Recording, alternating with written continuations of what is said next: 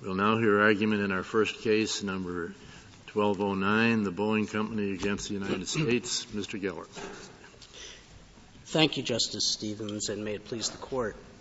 The Internal Revenue Code generally requires every corporation to pay an annual tax measured by its entire net income. But Congress decided 30 years ago in the DISC and FISC statutes that it wished to encourage exports by giving favorable tax treatment to the portion of a company's net income that's attributable to export sales. In order to determine the extent of this income tax benefit, it's obviously critically important to determine precisely how much net income is generated by a company's export sales in any particular year.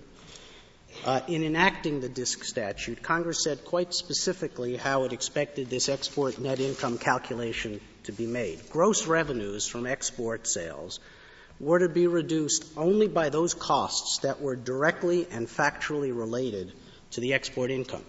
Export sales revenues were not to be burdened with unrelated expenses, which would distort the true amount of export income and thereby reduce the intended incentive.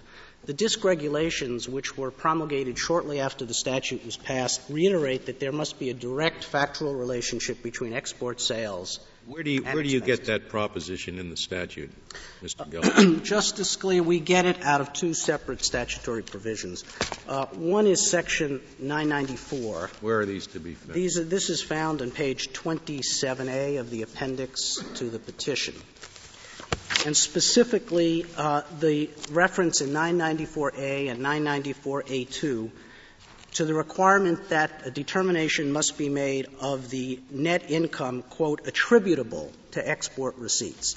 We think that the common sense nature of the word attributable, which this Court in the tax context has construed to mean generated by or caused by, is that you have to take the revenues from exports and reduce them only by the costs or deductions that are related to those exports, or else you can't possibly come up with a true figure of net export income that's attributable to those I suppose sales. that R&D expenses have to be attributed in a lot of other instances under the code, don't they? And doesn't the government use this same procedure that it's been using here in other areas where it has to attribute where R&D expense has to be attributed? Yes, it relies on a provision, which we'll talk about in a few minutes, that has many, many applications, and it may well be that in a number of those other applications it's perfectly valid. Our position why is that? I mean, why is it okay elsewhere to produce this result, but not okay here to produce this result? Because the DISC provisions are unique in a number of respects, one of which is it allows the taxpayer to engage in a particular grouping of transactions, and as we'll talk about in a few minutes, the R&D regulations insist that R&D be attributed in a way that disregards the particular groupings that the taxpayer has selected. But there's another statutory provision that I'd like to call your attention to, Your Honor, and that's Section 861. 861 is a section of the code that has been in the code, was in the code for more than 50 years at the time the DISC statute was passed, and it provides for how deductions are to be allocated to gross income. This appears at page 26A of the appendix. Now, Congress, in passing the DISC statute, said quite specifically that it wanted deductions under the DISC statute to be allocated in a way generally in accordance with the principles of Section 861, which were well established at that time. Where did Congress say that? Congress said that in the reports of the House and of the Tax Writing Committee. Just for my benefit, when it's in the statute, would you say Congress said it? When it's in legislative history, would you tell me who said it? Yes, Your Honor. Because when you say Congress said it, I thought you mean it's in the statute. Well, it's not in the statute. It's in the reports of the tax writing committees. But, Your Honor, these were not idle statements. These were not statements of individual congressmen or statements on the floor. These were deliberate statements put in the reports of both the House and Senate tax writing committees, which focused specifically on how Congress expected these deductions to be allocated. And I would refer the Court to page — I'm sure everybody who voted for that knew about those statements. Your Honor, these were specific statements that went to the heart of the issue that's before the Court today, and we've quoted them at page 22 of our brief, the blue brief. Congress said that these 861 rules Committee said, please. The please. committee reports said, excuse me, Justice Scalia, the committee report said that the 861 rules, which are important because later the regulations themselves under DISC reference the 861 rules. So and that's the heart of the government's argument in this case. So it's important to understand what people thought at the time these 861 rules meant. But why does 861 get you out of the general allocation provisions any more than 994 does? In other words, the question was, why do we ignore the usual rule for apportionment of R&D? And you said, well, because 994 is specific and has some policy of its own. And then you said, and to further that argument, you show us 861. Yes. But the regs that we're talking about, the government relies on are under 861. Yes, but the regulation, Justice Kennedy, that the government relies on was added to 861 after the DISC regulations were finalized. It was added in 1977. The DISC statute was passed in 1971. The DISC regulations were finalized in 1975.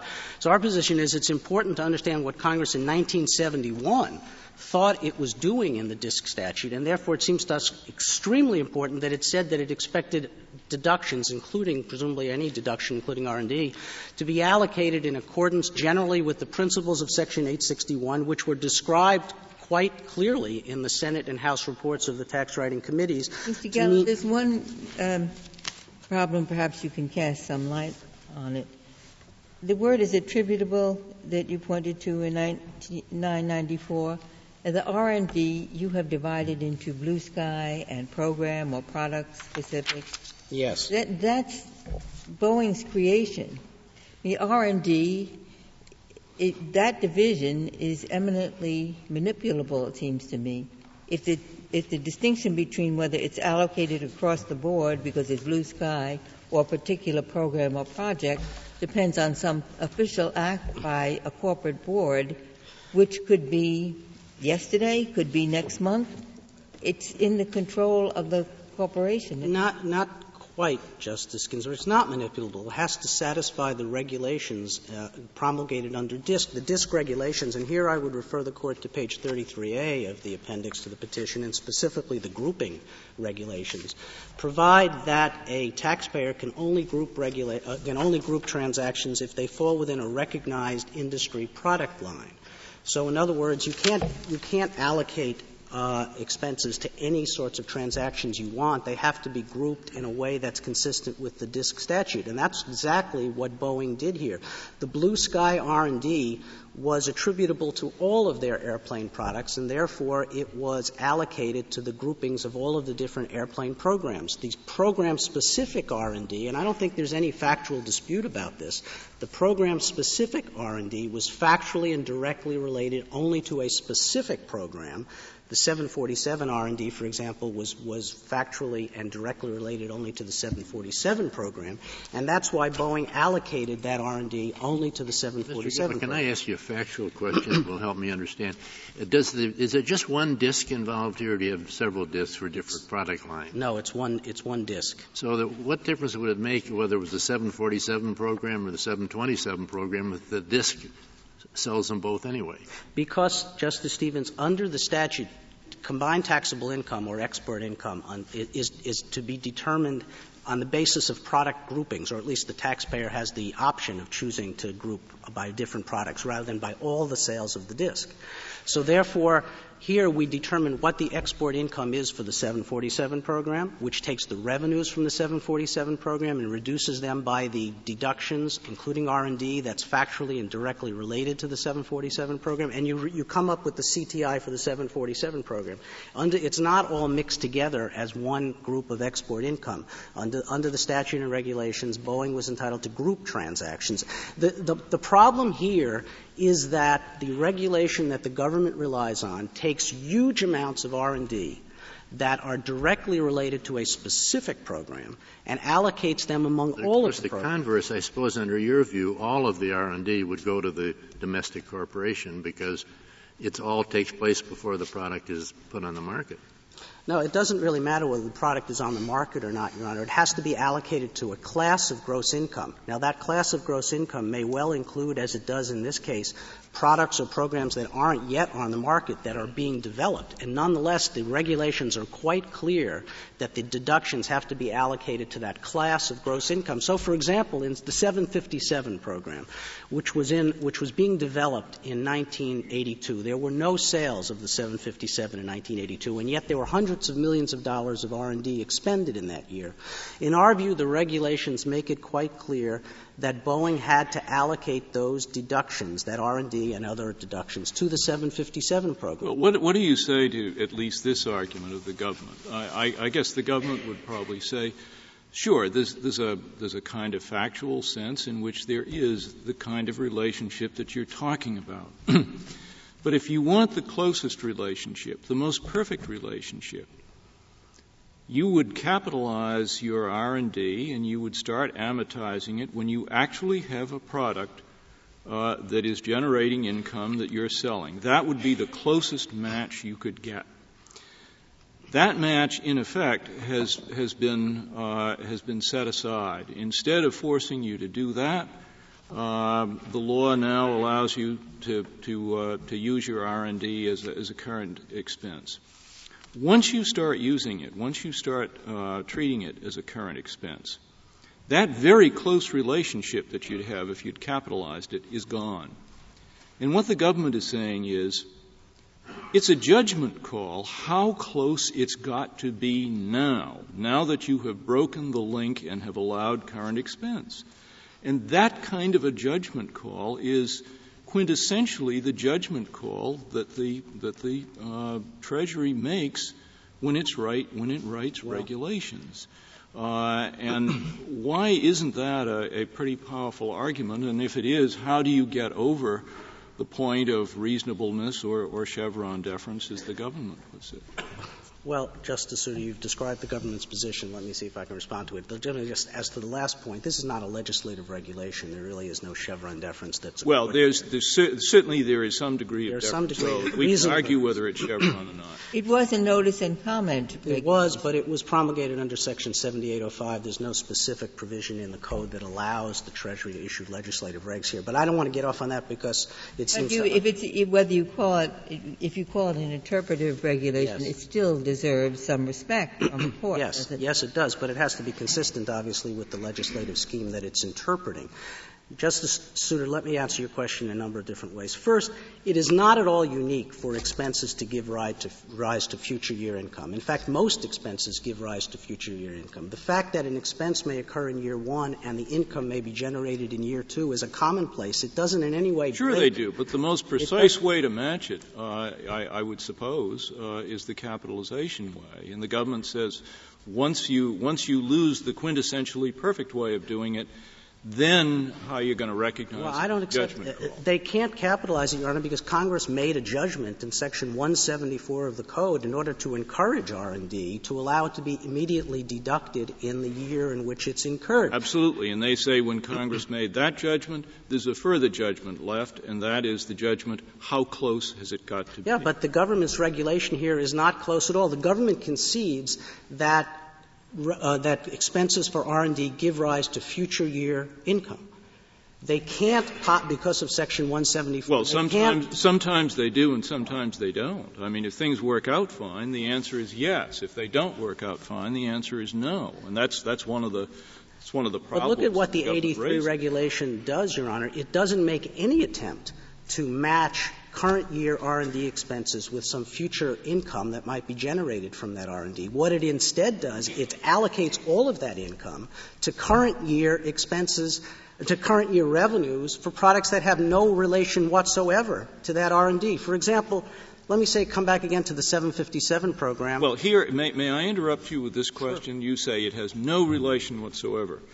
I take it then you are saying that the government is simply factually wrong when it makes the statement that R&D, which may have a closer relation to one product line than another, nonetheless tends, as a general rule, to have benefits that go beyond product lines. They in effect say, look, you learn useful things and you use them all over the place. Are you saying that is Yes, factually I'm saying wrong? that I'm saying clearly in this case it's factually wrong. For example, this case went off on cross motions for summary judgment. There was really no dispute that Boeing had, as a factual matter, allocated the R&D expenses correctly. As a factual matter, the government said it had to be reallocated because of this conclusive presumption in Section 8A3. But yes, I'm telling you, Justice Souter, that that's incorrect as a factual matter, that in fact under Section 174, in order to take a deduction for R&D at all, in any circumstance, DISC or no DISC, the taxpayer has to be able to factually relate that R&D expense Oh, you've got to show the relationship, but Yeah, it doesn't follow from relationship. that there is no benefit to product lines outside of that Yes, relationship. but if there could well be a spillover benefit to future product lines, but that doesn't, A, mean that it's not directly and factually related to a specific current program. And also, look at the oddity and anomaly of the government's position here, Justice Souter. Even if there is some spillover effect for future product lines, when Boeing was developing the 757, it's conceivable that they were learning things that would benefit future products. But what the government does is take all that R&D and allocate it to existing products, sales of existing products that couldn't possibly have benefited from that R&D. That's so, but I'd like very much to hear your response to Justice Kennedy's question, because it was, and where we started was with Justice Scalia and Justice Kennedy. And as I understand where they were driving, there is a statute, and the statute is DISC. And under this statute, there's either some language or there's some history anyway, which is of interest to me, which says when you work out the allocation rules, follow Section 881 or 861. 861, which is for allocation of all kinds of things, Puerto Rico to abroad, et cetera. So now we look to 861. And lo and behold, what they did in 861 after DISC was passed is they changed the 861 rules, and in those changed rules it says you're going to allocate everything to a SIC category called transportation services. And then it has a little sentence here, the taxpayer may not subdivide the categories in this list. All right? So that's their 861 rule. That is. All right. Now, what legally is wrong with that, since Congress told them to use 861 and here they're using it? Well, there are a number of things wrong with that, Justice Breyer. The first is, as you yourself pointed out, at the time Congress made this cross-reference, at the time the legislative history said that the rules under 861 would be followed, and at the time the regs were issued in 1975 that cross-referenced 861. This 83 rule, which is an aberrational rule, doesn't follow the general guidelines of the 861 rules, was not even in the regulations. So, right. In respect to that, for you to win on that, we'd have to say that Congress intended that the rules be different for DISCs than for Puerto Rico, for Europe, for Saudi Arabia, for everything. Absolutely. Or we'd have to say that we're throwing out this reg for everything. No. The reg has many other applications, and we're not suggesting that it's... So you're saying DISC has to I'm saying be DISC is different, okay. Justice Breyer. And let me explain, if I could, why DISC is different. That's what we are. DISC is different because, for two reasons. One is DISC provides preferential tax benefits to a subclass of net income, export net income. It is critically important to have an accurate calculation of what the export net income is. You cannot have an accurate calculation of the net income from sales of 747s if you're going to start with the gross revenues from the sale of 747s, and then you're going to deduct from it expenses that have no factual relationship to 747s. You inevitably are going to be left with an erroneous net income calculation. Now, I want to also add that this was focused on in 1973 and 1975 when the Treasury was issuing its DISC regulations. In 1973, Treasury issued proposed regulations under 861 that specifically said how R&D was going to be allocated in the context of a DISC. They gave an example which is identical to the example of this case. It was an example involving a manufacturer that manufactured 4, 6, and 8-cylinder engines. Each was grouped as a separate product line as it was entitled to be. I'll assume the example was identical. It is identical. I will take your words that you have just said, yes, and I will ask you why a different person quoting those words couldn't make the identical argument in respect to the tremendous tax advantages given to Puerto Rico, or with respect to the supreme importance of having allocation between Europe and the United States among subsidiaries and principal corporations be accurate? You'd have to look at those statutes. It may well be that 83 couldn't be applied there at all if it would lead inevitably to an incorrect calculation of that net income. But there's something in addition here, Your Honor. Two things in addition. First, Justice Breyer, the 994 regulations do not incorporate verbatim all of these 861 rules. They don't incorporate 83. They say that the allocations to be made under Section 994 are to be done generally in accordance with the rules under 861.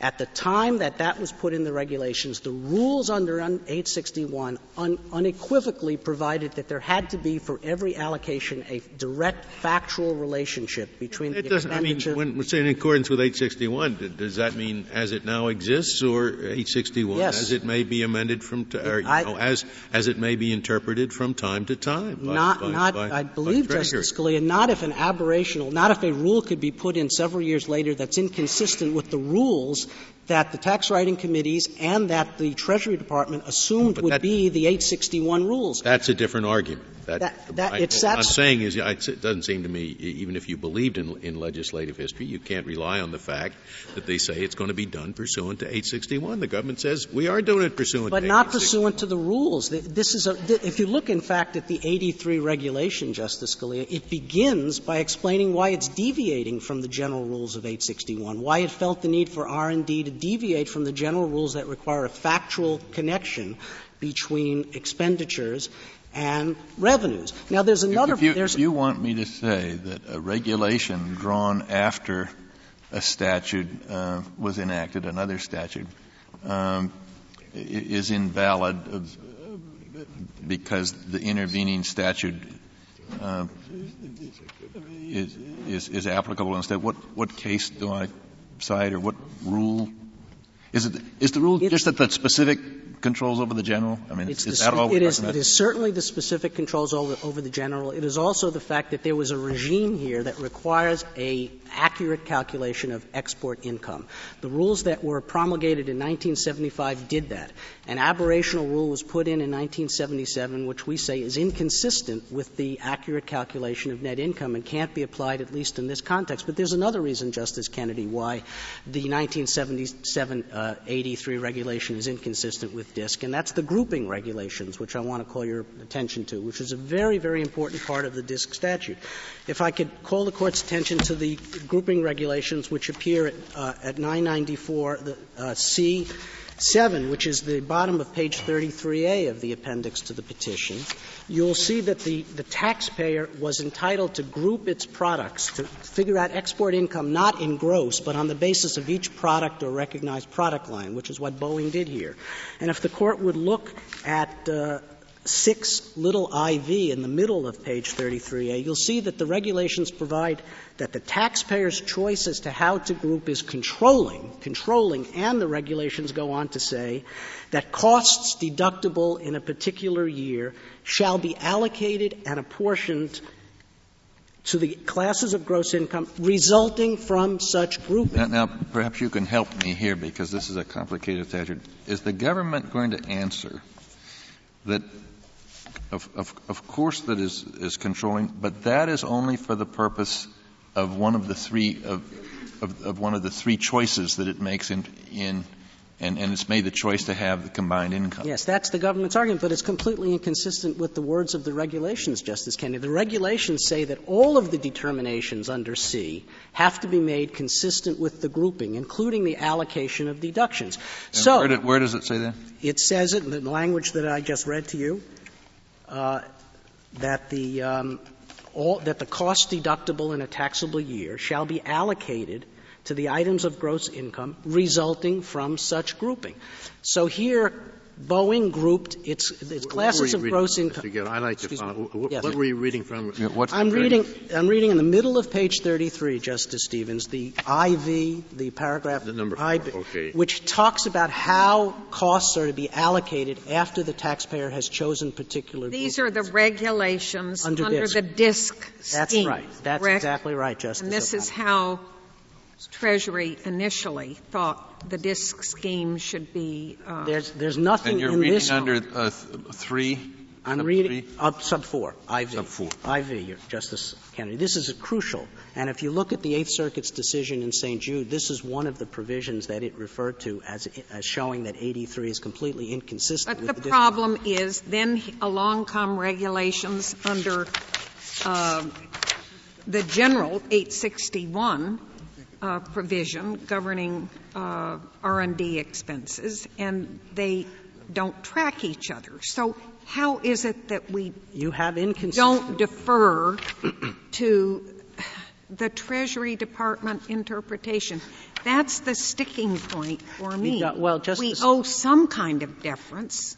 I appreciate that, Justice O'Connor. You don't defer, I think, for several reasons. First, the language of the statute, it's critical to determine an accurate calculation of export net income. The 8E3 regulation provides conclusive presumptions in place of factual matching so that it inevitably will lead to an incorrect. And secondly, as I said, it was the understanding of everyone, including the Treasury Department when it issued the DISC regulations in 1975, that the taxpayer's choice of grouping would be controlling, that allocations of deductions, including R&D deductions, would be made on the basis of the taxpayer's grouping.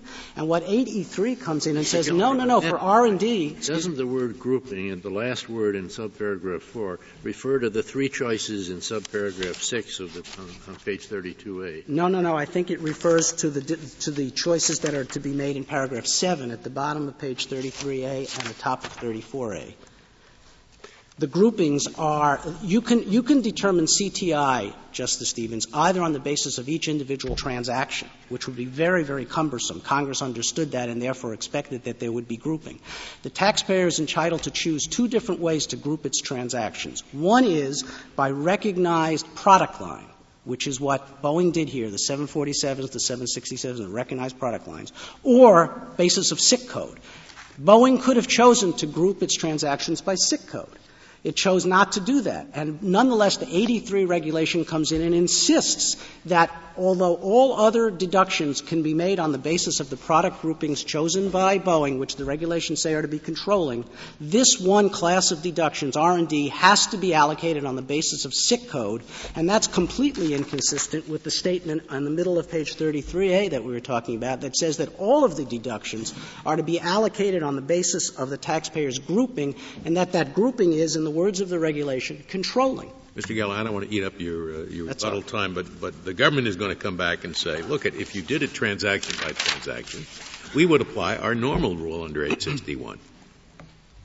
If you did say it's a lot I think actually would that be correct? No, it would actually help our argument. If you did it transaction by transaction, you took an individual sale of a 747 airplane and you tried to figure out what the export net income was from that sale, it seems to me you would start with the cost of the revenues generated by the sale of that single airplane.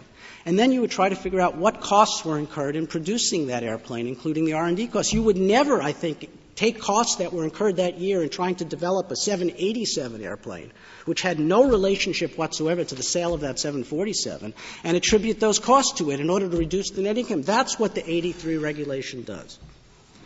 If the Court has no further questions, I'd like to reserve the balance of my time for rebuttal. Thank you. Mr. Jones. Thank you, Justice Stevens. Mr. Jones, before I lose the thread of my thread of thought, is it correct what Mr. Geller just said, that if it was done transaction by transaction, you would not use the same allocation basis that you're using here? No. If it were done on a transactional basis, which is the base case provision under DISC, 861 regs would tell us how to allocate costs to the income from that transaction. And really the first point of departure that Mr. Geller made from the statute is that he suggests that only costs or that the cost must be factually related to an item of income to be set off against it. But that's not the statutory standard. Well, this is kind of simplistic, but it does seem that in the 1970s, Congress wanted to encourage exports. And to do that, they thought they should make some income tax advantages for companies producing products for export. and that involved allowing grouping of products and favorable income tax treatment, which, if you didn't have the 861 regulations on R&D, would now allow the taxpayer to do what the petitioner is arguing here. So it seems to me the argument is that the 861 regs are just so contrary to DISC that they shouldn't govern and don't govern. Is that the thrust of it? Oh, clearly that's not the case. The 861 regs were formulated for the purpose of determining combined taxable income for DISCs and FISCs. That's what the committee said they wanted the Secretary to do under the DISC, and that's what the 861, if you look at 861F13I, it says that expressly. So 861 applies generally, doesn't it? Not just to DISCs. It applies generally, but it was specifically formulated with the calculation of combined taxable income for DISC in mind. And so it's illogical to suggest, as they do. You mean the reg? I'm sorry, I meant the reg. The 861-8 reg was formulated with the calculation of combined taxable income expressly in mind, and we know that both by the terms of the reg 861-8F. Well, on that point, getting back to Justice Scalia's question, and I think it relates to what Justice O'Connor is asking too. Is your answer to the last argument that a transaction-by-transaction basis we would clearly not have this problem is we clearly would have this problem and we'd look at 861 and you'd lose there too? Or is that not your answer? Well, that's one way of making the point. But let me address I want to know what your directly position is. Well, my position is they've totally misdescribed the grouping provision of the DISC regs. And once you understand it, you will appreciate that the 861-8 regs apply to all of these transactions. And you can see that by looking at only two pieces of the DISC regs. The DISC regs at page 29A in the middle of the page says, grouping of transactions for purposes of applying the pricing method is provided by C7. So you group to decide what your pricing method is, and if they choose the combined taxable income method, which they've done here, then you go to C6, which is back on page 33A. C6 says here's how you determine combined taxable income. You take the income, you deduct the cost of goods sold, and then you allocate under provisions of Section 861 regs. And then the provision that Mr. Geller cites says is the 4 provision, which says that you allocate the cost to the items of income resulting from the group. That's what the grouping does. It groups the income. And then against that income, we apply the costs allocated under the Section 861-8 regs. It is. Where's that last language I'm looking for? It's 33 of the petition appendix. 33A, yeah. It's the last phrase of the item IV. And it says that we allocate costs to the income resulting from the grouping. Now, that's what the grouping is all about. They're allowed to pick out a series of transactions, group the income, calculate the CTI for the group. So they don't have to file a separate report for 1,000 different transactions. That's all that the grouping is about. Now, that's been the Secretary's interpretation of his own regulations for 25 years. And, of course, under this Court's precedence, his interpretation of his own regulations is entitled to controlling weight unless it's inconsistent with the provisions of the text of the regs. And as the tax court explained in the St. Jude case, and as I have just described, the text of the regs says you allocate under 861 to the income resulting from the grouping.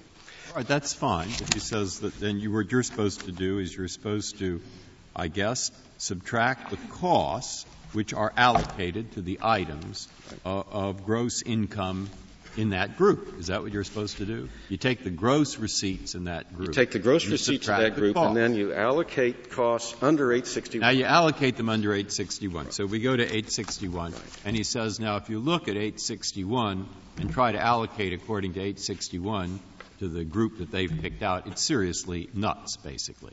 I mean, imagine that you had a farmer, and the farmer raised roses, and he had some fishes. And what he has is he does research on fish diseases. And you'd say, well, my goodness, you're going to allocate his whole laboratory cost, which does nothing but fish diseases, to the growing of roses, because both are farming or fisheries. Now, he says something like that is really out of whack. It makes so little sense that isn't a reasonable method of allocation under anybody's theory. That's a fair synopsis of their position and the defects in it. So why is it reasonable to allocate the fish disease research to rose culture? Well, let me start with what the Secretary was supposed to do in the regs and get to the answer to your question. The statute on which the regs are adopted doesn't just say you allocate the costs that are definitely related to the product in determining what costs are to be charged against it. It also says you allocate to it a share of costs that cannot definitely be allocated to any particular item of income. Now, when the conundrum for research costs, and the reason that we have a separate regulation for it, is that there's more than one way that research costs are treated under the code. When research costs are capitalized and amortized over their useful life, they're then properly attributed, as this Court said in ADOPCO, to the revenues as they're received. But when the taxpayer makes the election that Section 174 gives it to take a current deduction, it severs any relationship between the costs and the income.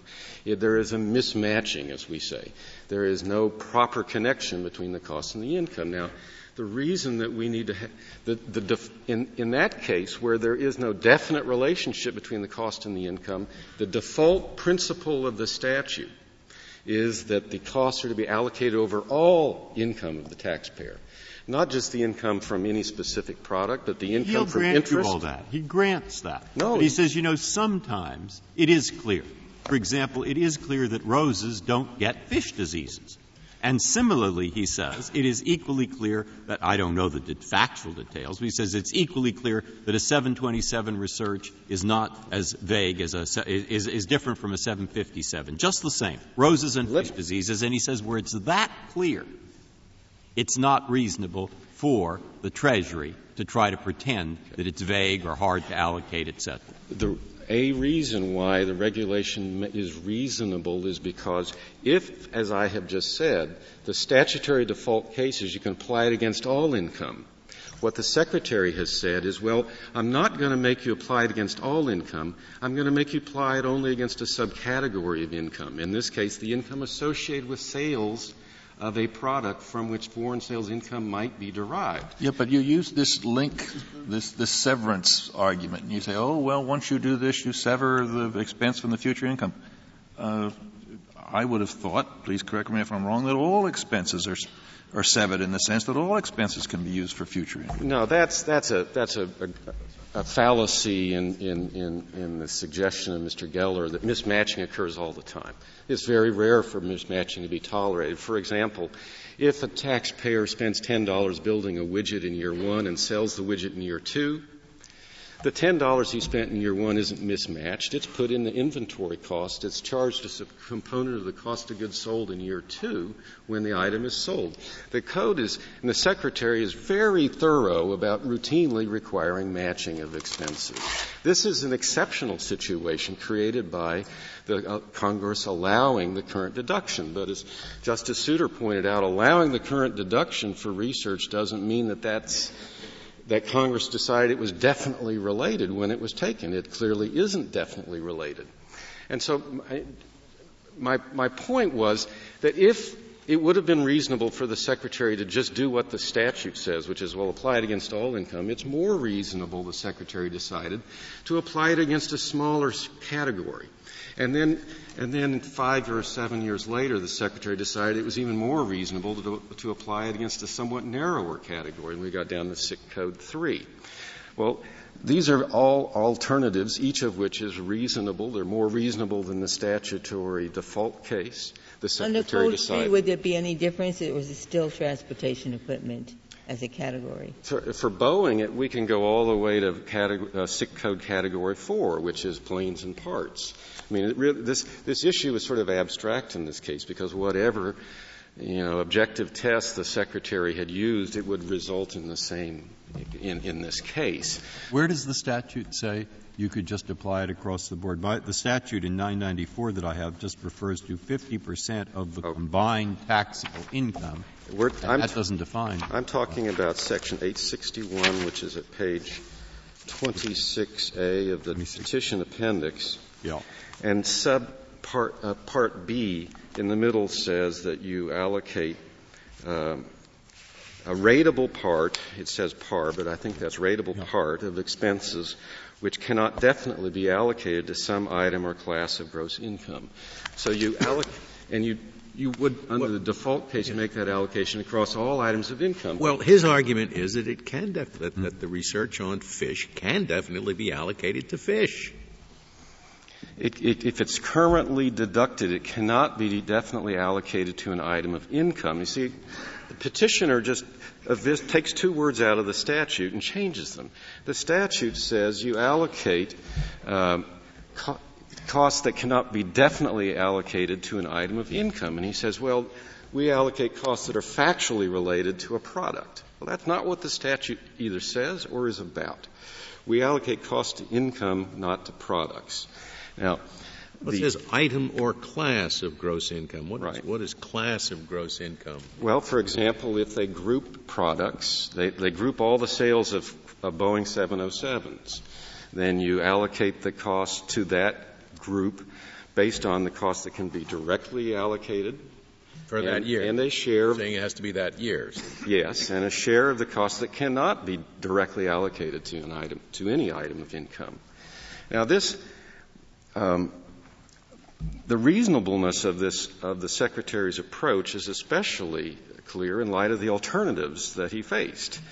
If he had adopted the position the petitioner prefers, the result would be the petitioner would claim an expense against a product that was going to be built and sold some other time and never charge that expense against that product when it's sold.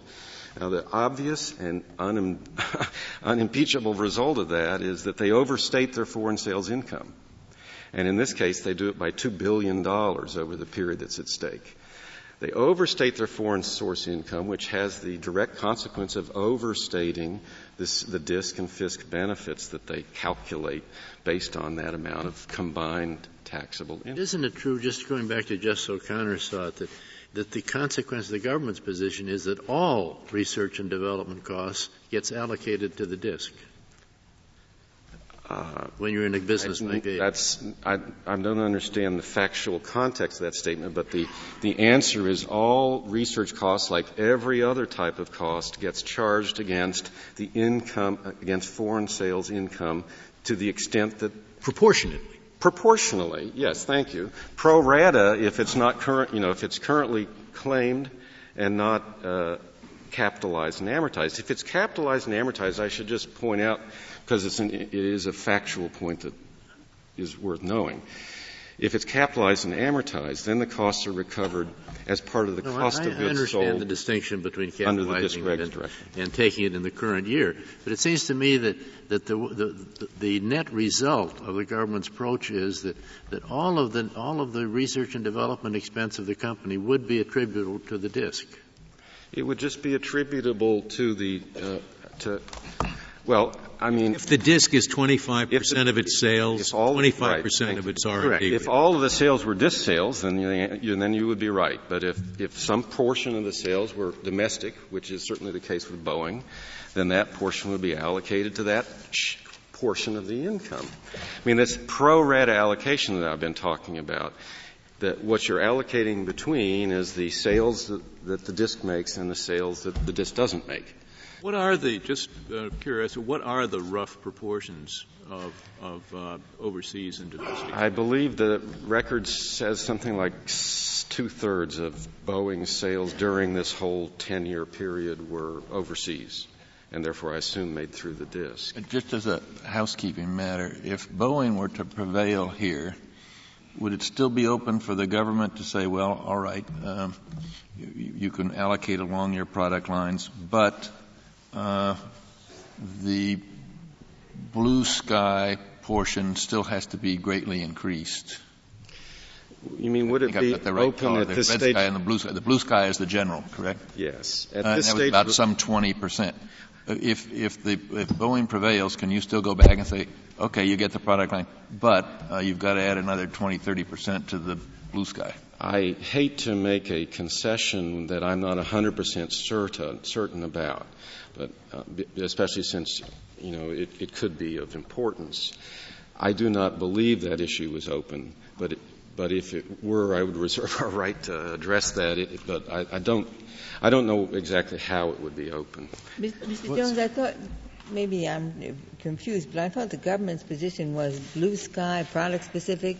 This is R&D, and we treat R&D a certain way, and we don't buy into that line, which is set by the company. Oh, I agree completely, but I understood Justice Kennedy to be saying that if the Court adopted Boeing's approach, would there then be a factual question about whether the blue sky amount was accurately described in the record? And I just don't know for certain. My assumption is that that's not still open. Is it open as to, suppose you were to say the following, where a taxpayer can show that a particular R&D expense can be definitely allocated to some item or class of gross income other than the DISC class in this situation or whatever, where they can show that, then the Commissioner cannot require them to allocate it to a different item. Well, that would be just taking the words of the statute. I suppose you said that. It sounds like you correctly described the statute. And let me point out that if they, for example,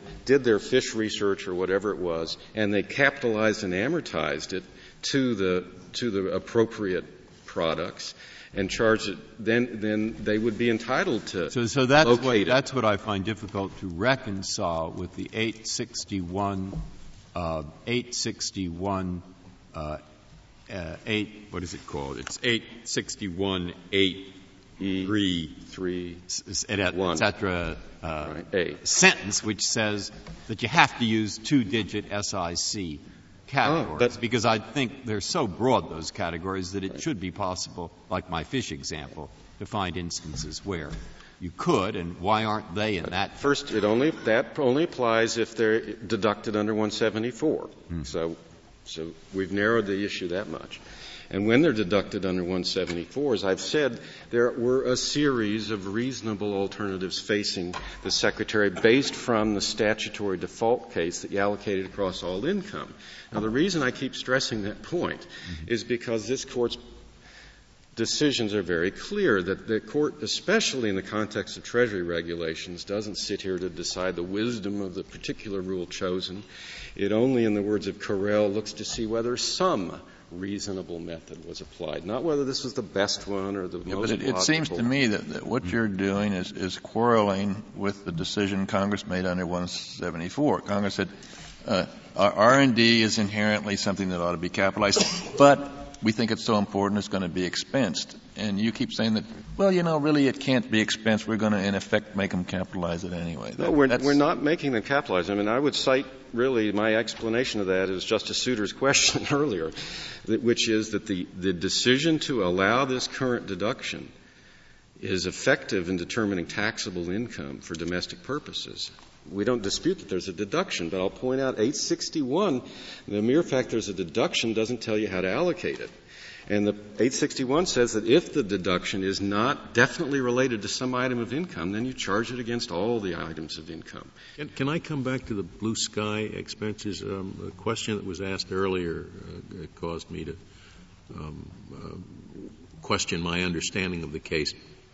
As I understand it, Boeing is willing to accept a rateable portion of the blue sky expenses in its DISC, right? Yes, they actually just benefit. What it's objecting to is those expenses that that go to fish research. Right. Those expenses that are identifiable to a particular category. Just to elaborate, they go to fish research that were deducted currently rather than amortized over the proper future income. That's what this case is really all about, is this peculiarity. That's the whole scheme that Congress passed in the 70s to try to encourage export. So the interpretation of 861 in the regs seems to go somewhat contrary to the overall purpose of the scheme for discs. Several courts have correctly said that the purpose of the combined taxable income calculation is to serve as a limit on the disc and FISC benefits. Congress didn't intend unlimited benefits. They didn't intend to allow benefits of the type that Boeing is seeking, where they inflate their foreign source income by not putting the costs against that income and calculating it. And so the answer to your question is no, the Secretary's rule is designed to accomplish the correct, in the Secretary's view, determination of combined taxable income for this very purpose. Now,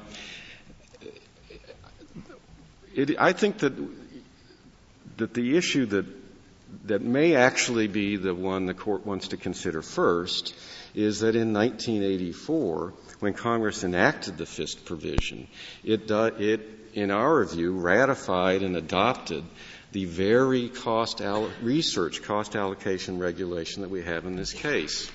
In the Deficit Reduction Act of 1984, there are two provisions that relate to this case. Congress enacted the FISC, which, of course, is based on the provisions of the DISC, and it also contains the combined taxable income method of limiting the benefit. And at the same time that they adopted the FISC, they enacted a provision that took one piece of this regulation out and suspended it. That's the piece called geographic sourcing. That, for purposes of citation, is 1.861-8E3II.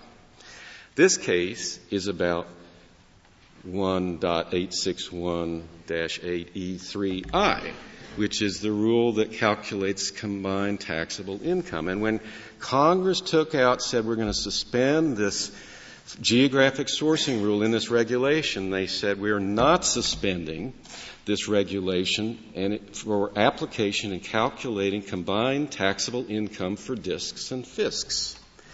Well, under this Court's decision in Lorillard versus Pons, that is a ratification and adoption of the regulation. The Court made the point in Lorillard that Mr. Jones, can I go back for just a second and be sure I understand something right, to the fish-roses hypothetical? Am I correct in assuming that the research on the fishes would be charged to the DISC only if fishes and roses were in the same SIC grouping? Under any scenario, that's correct. Oh, so if they're in a different grouping, then the rose farmer wouldn't have to pay for that's the fish. That's correct. Research. I was assuming you had carefully constructed your question. But the grouping can be as broad as transportation. It can be quite broad. It can be quite broad, but the point is that it includes, by the way, agriculture, forestry, and fisheries. It's not. The point is it's not as broad as the statutory default rule. The statutory default rule is by definition reasonable. And the narrower rule that You've lost me. The statutory default rule is that you apply these costs against all items of income because they're not definitely related to an item of income. That's the statutory default principle. Where is that? That's in 861B at page 26A of the petition appendix. It says that. Gotcha. Okay. Now, on the ratification point, Lorillard versus Pons makes the point that when Congress enacts a statute that's based upon the provisions of a prior act, it is assumed to have adopted the administrative interpretation. Now, that's not by itself an overpowering presumption. But what Lorillard pointed out was that when Congress, in doing that, looks at the agency's interpretation and excised a portion of it, the inference that it approved the remaining part is very strong. Now, here it's strong not only because of that inference, but because the committee that made this amendment said that although they were excising this part about geographic sourcing, that the part about combined taxable income calculations for DISCs and FISCs would remain in effect. Now, Petitioner says, but 2 years later, Congress did something that somehow negated that ratification. Well, of course, the subsequent Congress can't change the law as ratified. But that's not what happened in 86 in any event. What happened in 86 was that the committee that was removing the suspension on the geographic sourcing rule said that we're not saying whether the regulation is valid or not. Well, the regulation that they were talking about was the geographic sourcing rule. Petitioner says, well, they were talking about the whole rule. No, they were talking about the geographic sourcing rule, as we know from the last part of that same report, which says that nothing in this Act has anything to do with the use of these regulations, of the research cost allocation regulations for calculating CTI, combined taxable income, for DISC and FISC purposes. Correct me if I'm wrong. In the Court of Appeals opinion, and it's the paragraph at 12A, I think you'll be familiar with this one, where the Court of Appeals said, the more narrowly a taxpayer chooses to define incomes, the more costs become indirectly or indefinitely related. Can I be excused from trying to understand that? Or well, I can try to help, but I can't promise results. It looked to me like what they had in mind was the thought that a taxpayer who says my research only relates to wing nuts on this plane is defining it so narrowly that it's not realistic. And indeed, the record of this case reflects that research on one type of plane has applications on other types of planes. And I think what the Court was addressing there was his view that this was an appropriate accommodation. This was one of the choices that the Secretary had. It was a reasonable choice. It really was restating the problem rather than offering a specific solution. I think it was restating the problem in a way that indicated it felt that the Secretary's choice was a reasonable one. Mr. Jones, can you tell us this continuing significance of this arrangement? We're now past the successor of the FSC. Is that true? Yes, the FISC is no longer with us.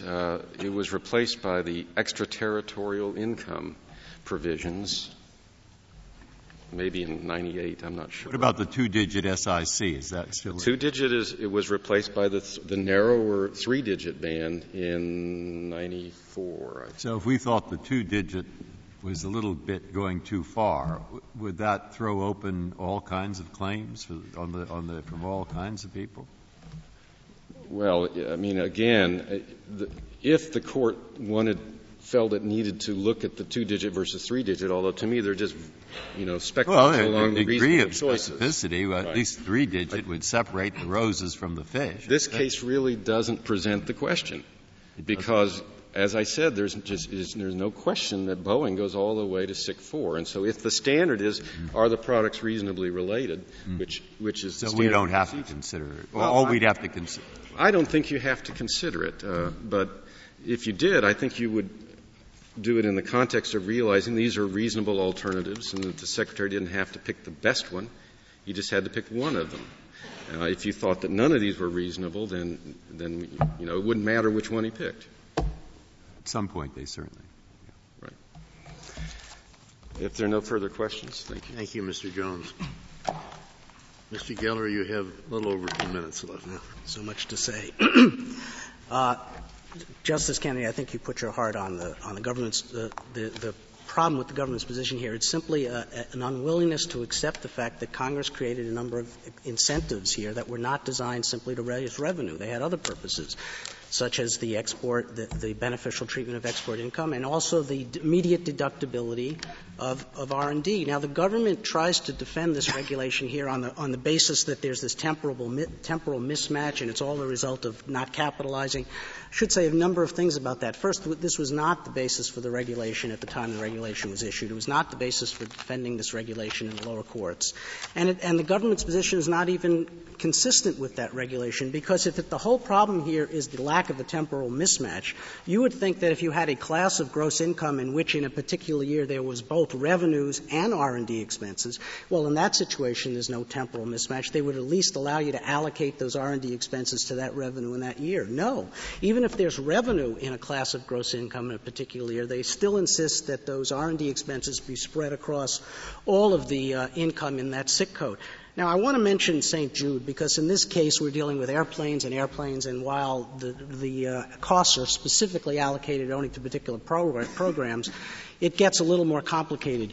But look at St. Jude. In St. Jude, you had a manufacturer who was exporting artificial heart valves. That's all it was doing, is manufacturing and exporting artificial heart valves.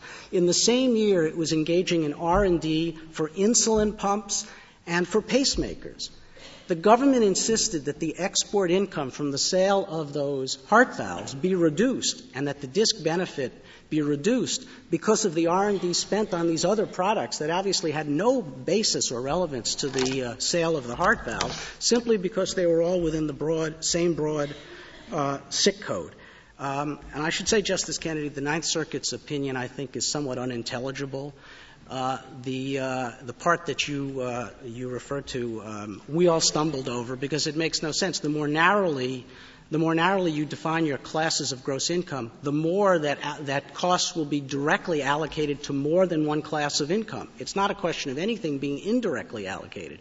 And there's no default rule at issue here either, because all of our costs are directly allocable to specific programs. That's all we ask that we be allowed to do. We ask that the judgment in the Ninth Circuit be reversed. Thank you. Thank you, Mr. Geller. The case is submitted.